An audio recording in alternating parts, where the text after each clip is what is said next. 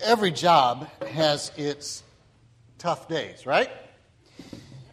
But there is one day in what I do that I remember as being the absolute worst in my life. I had just sat through a 2-hour inquisition into my character. And though that meeting was 20 years ago, in a church that I was serving in Ohio, I can remember the details of that meeting and the pain that it inflicted like it was yesterday. In life's most significant moments, our mind becomes a camera, and every blink of the eye captures images. My most memorable image of that period in my life is of the one person who could have spoken clarity into the situation and did not. I'd been both a pastor and a friend to him.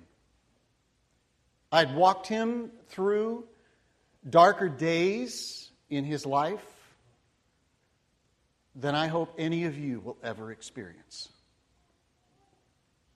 He personally knew that the accusations against me were not true. And he said nothing.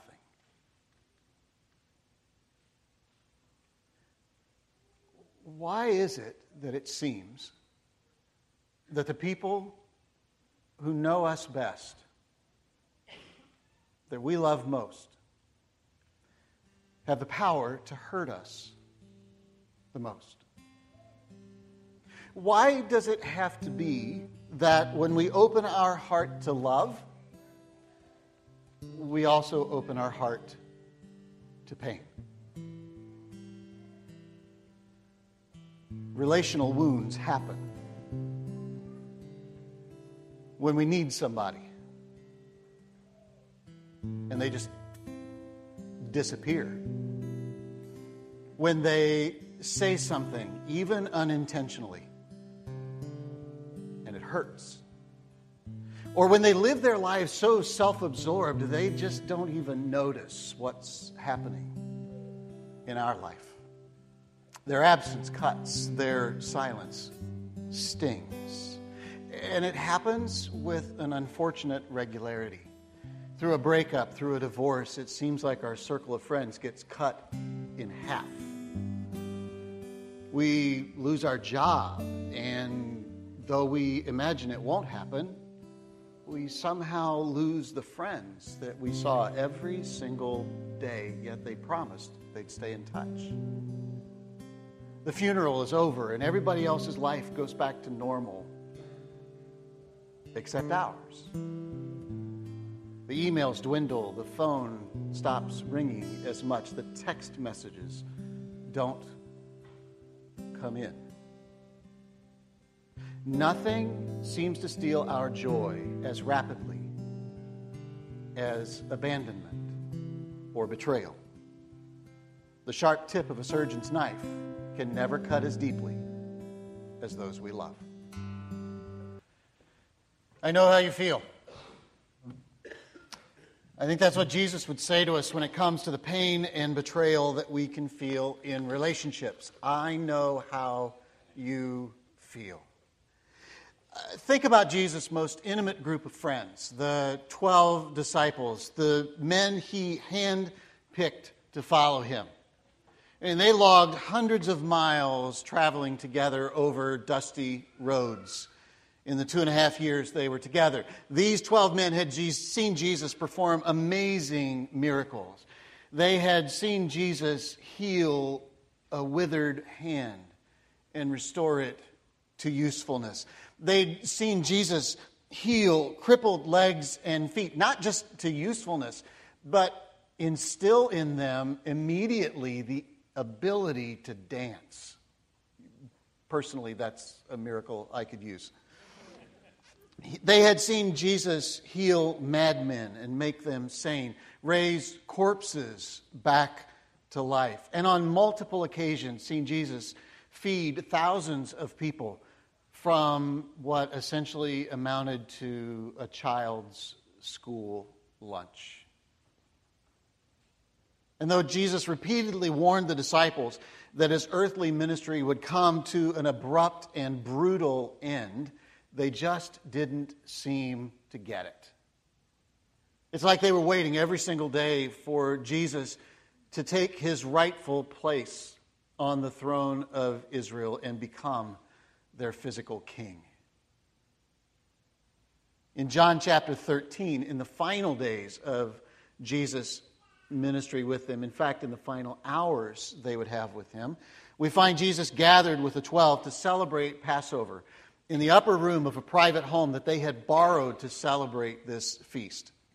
And he continues to astound his disciples. On a night that any of us would have been tempted to throw in the towel, Jesus picks up one instead and washes the disciples' feet. So they are reclining now at a table.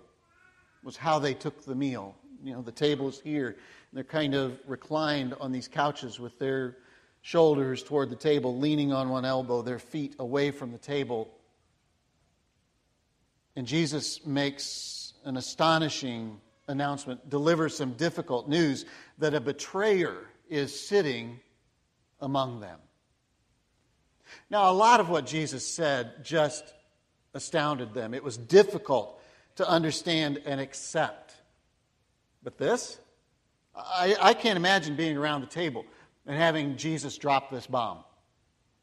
It's not like there were strangers in the room. You know, there were 100 other people watching this dinner and they were just sitting at the head table. That wasn't the case. There were only the 12 and Jesus in the room. This was a private affair. And the disbelief and confusion that settled in was understandable. John mentions it twice. One of those times he says the disciples stared at one another. They were at a loss to figure out which one of them Jesus meant. So they start looking at each other, questioning. You know what that's like to be in that kind of a room. So all of a sudden Andrew starts eyeballing James, going, it's probably him, right? Simon throws a disapproving glance at Matthew. I mean, after all, he's a tax collector, right? Who really trusts tax collectors, right? We don't, even today. Thomas starts doubting everybody because that's just who he was. He doubts everything. He even doubts Jesus. Like, really, is this going to happen? Jesus is probably going to turn this into a parable. Just kidding, guys. There's a story behind this, and here's what I really meant. Here's the application. It's all good. And then Philip thinks, I know who it is. It's Bartholomew. Dude hadn't said a word since we picked him up. It's always the silent type, right? Every movie, it's the silent type. It ends up being the mass murderer and the traitor. It's the silent type. And you think about it in the Gospels. You hear about Bartholomew being picked up as a disciple, and there's nothing else mentioned in all of Scripture about Bartholomew. It's got to be him, right? No. Who on earth could Jesus be talking about? So it's fascinating what happens next. Good old impulsive Simon Peter takes charge. So in the arrangement at the table, Jesus is reclining, and then next to him is John, because it's John's gospel that, interestingly enough, tells us that John is the disciple that Jesus loved. It's kind of an interesting study in John. And then next to John is Peter. So Peter is leaning over against John, and he goes, so ask him. All this confusion in the room, just ask him, dude. So John leans over and says, seriously, Jesus, who is it? Jesus doesn't give a direct answer. He doesn't tell them directly who the betrayer is. But he says, I've got this piece of bread. I'm going to dip it in the wine. And whoever I give the bread to, that's who's going to betray me.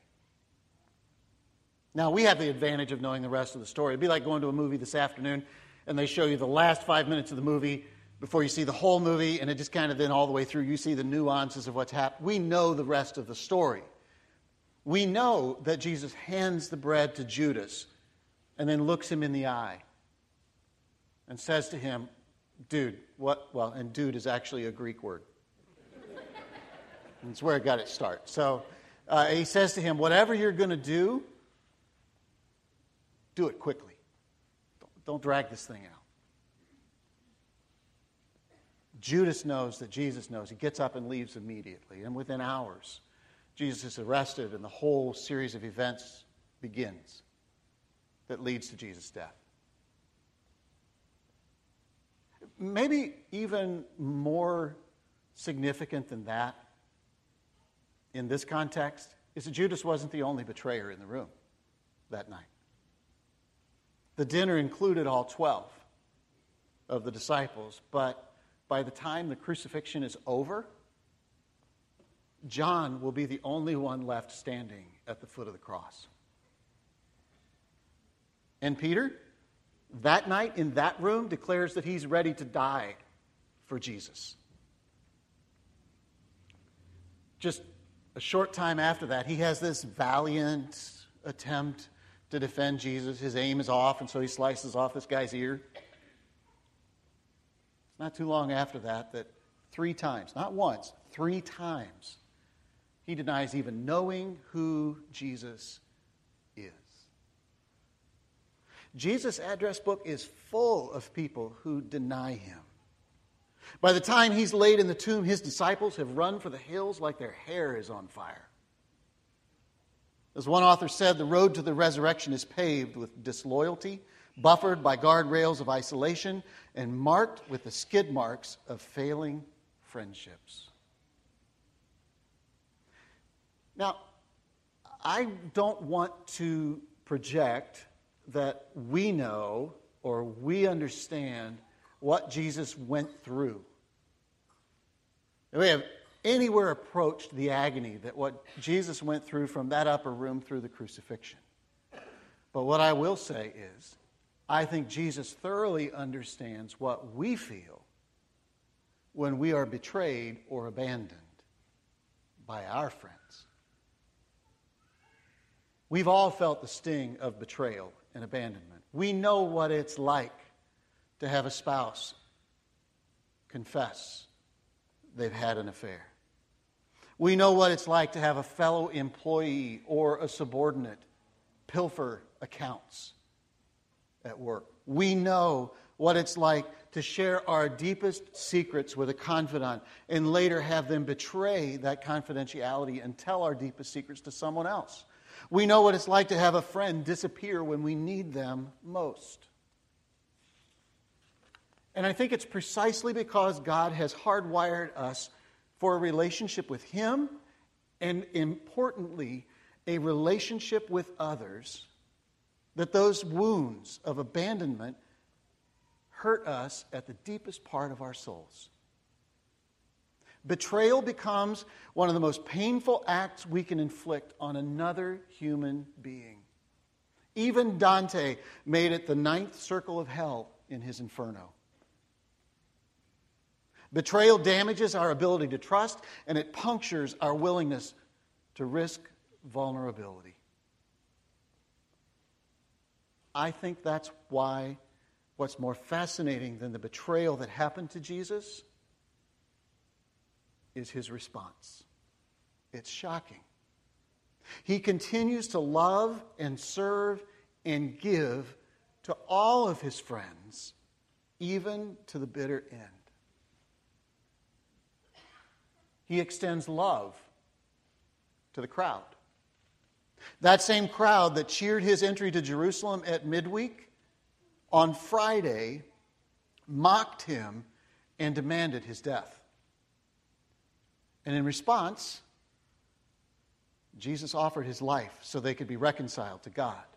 From the cross, Jesus extends grace to the people who were hurling insults and even to those who stood by silently and witnessed his death. He says, "Father, forgive them." They don't have a clue the significance of what's happening here. They really don't understand what's taking place here. They don't know what they're doing. Instead of pulling back from his closest friends after his resurrection, those who had abandoned and betrayed to him, Jesus takes the first step. He reaches out to them, and multiple times he appears to them and reaffirms his love for them. And then to poor Simon Peter, who seems to be carrying an extra load of guilt, when you read the stories after the resurrection, it seems like Jesus is hugging him a little bit tighter than everybody else. My guess is that every single one of us would have no trouble at all making a list of people who have betrayed us or abandoned us when we've needed them most. Jesus had a list. The question is, what do we do with the pain? Because nursing that pain along is only going to steal our joy. I think that's why the Bible cautions us that we should look after each other, so that none of us fails to receive the grace of God. Watch out that no poisonous root of bitterness grows up to trouble you, corrupting many. Look, aside from being a command of Scripture, that's just sound relational advice. Even if you're at a place this morning where you're not sure you believe that the Bible is God's Word, that the Bible is something that you're going to pattern your life after, that's just solid relationship advice. Because if you've ever hung around anybody that's grown bitter in this life, the one thing you learn pretty quickly is you don't want to hang around them much more. Because that bitterness that's in them corrupts every conversation, every relationship they have. And if you can trace that source of bitterness, if you hang around that long, most often it traces itself back to some relationship that was broken at some point in their life and never got healed or reconciled. So how do we do what Hebrews says? How do we look after each other? How do we pay attention in our lives? How do we keep that little root of bitterness from growing and poisoning all of our relationships? Let me encourage you to make 3 lists. Lists of names. And there's a phrase that goes with each one of those that'll help us reconcile when relationships are broken. And above all, we'll keep that root of bitterness out of our lives. Here's the first phrase. I forgive. Some of us have been carrying hurts around far too long in our life, and we need to just let them go. It's time to forgive the hurt and the person who caused it. It's time to offer clemency to every single person who has hurt us, ever left something undone, ever said something that's damaged us or wounded us in our lives. Because the alternative, a lack of forgiveness in our lives, has a devastating impact, not just on our friendships, but on our relationship with God. Being unwilling to forgive is one of the few things that Scriptures say will stop God's grace cold in our lives. Jesus said it this way, if you forgive those who sin against you, your heavenly Father will forgive you. But if you refuse to forgive others, your Father will not forgive your sins. It's pretty clear. So I would encourage you, and I'm doing it too, make a list. Make a list of the people in your life that you need to forgive. Now, this is not a list you're going to make public. This is not a list you're going to put on Facebook and tag them.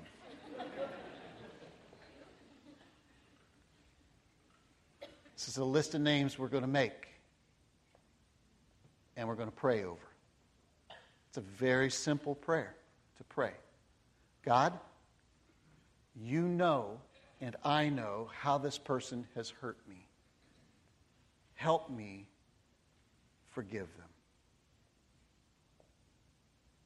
And it's especially helpful if you take those names one at a time and you say out loud, God, I forgive, and drop their name in. I want to encourage you to do that, but I also want to encourage you that forgiveness takes time. I also want to encourage you, it doesn't, for very few things in life, does it take a lifetime. We need to pray this prayer over and over again. And eventually, we'll begin to feel it, that we are forgiving these people. Over time, you might find the strength to pray a different prayer. A prayer that God would bless this person. A prayer that says, God, I ask you to bless them and show your goodness and your grace in their life. That's how you're going to know you're making progress, when you can genuinely pray that prayer. When you meet somebody that's done that kind of forgiveness, it stands out. I met a young man about 15 years ago and had a couple conversations with him. It was an amazing story. He was in his mid to late 20s, and he had been sexually abused as a child. Now, in his 20s, he'd been through a lot of therapy. In his 20s, he had begun a relationship with Christ. And he felt that it was critical for him, as a part of his relationship with Christ, to express forgiveness to the man who had abused him. I want to be very, very clear. This was a part of his journey. This is not something I'm saying every single person needs to do. It was important for him. So he went on a search, and he found this man. His abuser was living in the inner city of Chicago in a rundown apartment and was wheelchair bound, which for him took some of the threat out of meeting him. The abuser was alone. He'd been abandoned by most of his family because of his past. So this young man did a very courageous thing, and with his new wife, went downtown to meet his abuser. As they talked, his abuser apologized, and he forgave him. I expected the story to end there. That'd be a great story. But he went on, and he said, I genuinely felt sorry for him. He was alone and abandoned, and so my wife and I started asking about what he needed, and we decided that God was calling us to take him food. And so every Sunday we go down and we take him food. And if we have time, we get him out of the house and we take him out to the park and get him some sunshine, because some weeks he just doesn't even get out of his house. I was amazed. I was stunned as his story unfolded, and we talked for that day for about an hour and a half about what he was doing and the grace he was extending to this man. He had made a very difficult choice in his life. The choice to trade the pain of bitterness for the joy that comes with forgiveness. And he was set free from a lifetime of bitterness he had held. We got people we need to forgive. And we need to remember, as we make a list of names, it's important for us to remember that forgiveness is a busy highway. It's not a one-way street. It's shocking for us, some of us, to realize that while we're making our list of people to forgive, there's other people that are making a list, and our name might be on their list. There might be people that we have hurt, we have offended, somebody who wishes that we had been there for them as a friend. And we weren't. We were scared. We didn't know what to say. We didn't know what to do. And so we just remained silent, or we withdrew and did nothing at all. And I think we could each make a list of those people too. People we need to simply pick up the phone and call, or write a note to and say these two words, I'm sorry. Odds are it'll be a smaller list, but it's no less important than the first list. I'm sorry helps us reconcile broken relationships. I'm sorry helps us stop another root of bitterness that can grow up in our lives and poison everything. So we need to forgive some people. We need to apologize to others. And there's one more list, one more phrase that bears mentioning this morning. And I think this is the easiest list for us to make. There's a group of people in each of our lives that need to hear two simple but powerful words, and they're these: thank you. And we forget those sometimes. There are people who stand by us in our toughest days. There are people who repeatedly pick up the phone and call or text or check on us and ask, how are you doing? And then they really listen when we tell them. Friendships like that make all the difference on tough days. And we need to just simply say thank you with a phone call or an email or a text or a handwritten note. Jesus demonstrated throughout his life, and even on his tough days, the importance of forgiving, reaching out, taking that first step to people who had betrayed and abandoned him. Now, it doesn't mean that in our lives we have to become a doormat. It doesn't mean that we have to become best friends again with everyone who's hurt us. Some friendships reach a point where we do have to end them. It's necessary. But there is a joy that comes when we go the extra mile, when we mend a mangled relationship. We won't have a 100% success rate in that. It won't come with every attempt. But sometimes there is great joy and peace that comes in just trying. So what if we do that this week? What if each one of us just makes one attempt? What if we call and apologize to an old friend that we feel like we've let down? What if, as an act of forgiveness, we drop a handwritten note to somebody who's been absent in our lives? Just tell them we're thinking about them, praying for them. What if we simply invited some friends over that we miss spending time with, and don't worry about who's withdrawn? We just rekindle that relationship.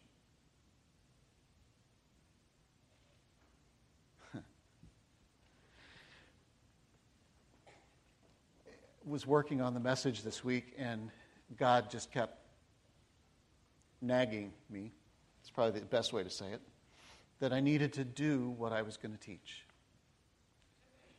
I hate that. So, I wrote a note of encouragement.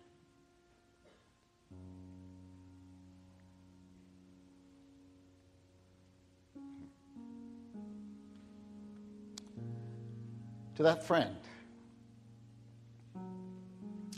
who abandoned me 20 years ago on my darkest day. It was a hard thing to do. See, he and I haven't communicated at all for 20 years.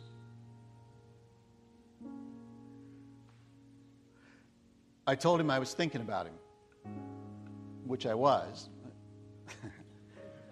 I didn't tell him everything I was thinking. That's not helpful.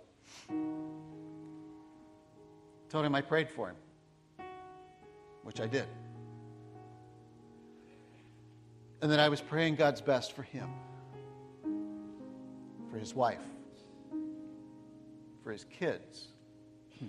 He may even have grandkids by now. And I discovered firsthand that what I'm telling you is true. There is freedom that comes in letting go. there is another step of forgiveness that comes in those simple acts of writing those words of blessing. Look, life is just too short to not do this. Hanging on to the past just makes us bitter people. And that bitterness has the opportunity to ruin everything else in our lives. It robs us of the joy that Jesus intends us to have. So where do you need to interrupt the silence in your life? And say, I'm sorry. Where do you need to be the one who takes the first step and initiate a process of forgiveness? Not with a backhanded slight, but with a genuine expression of forgiveness. It is never, never too late for these simple words to start that process.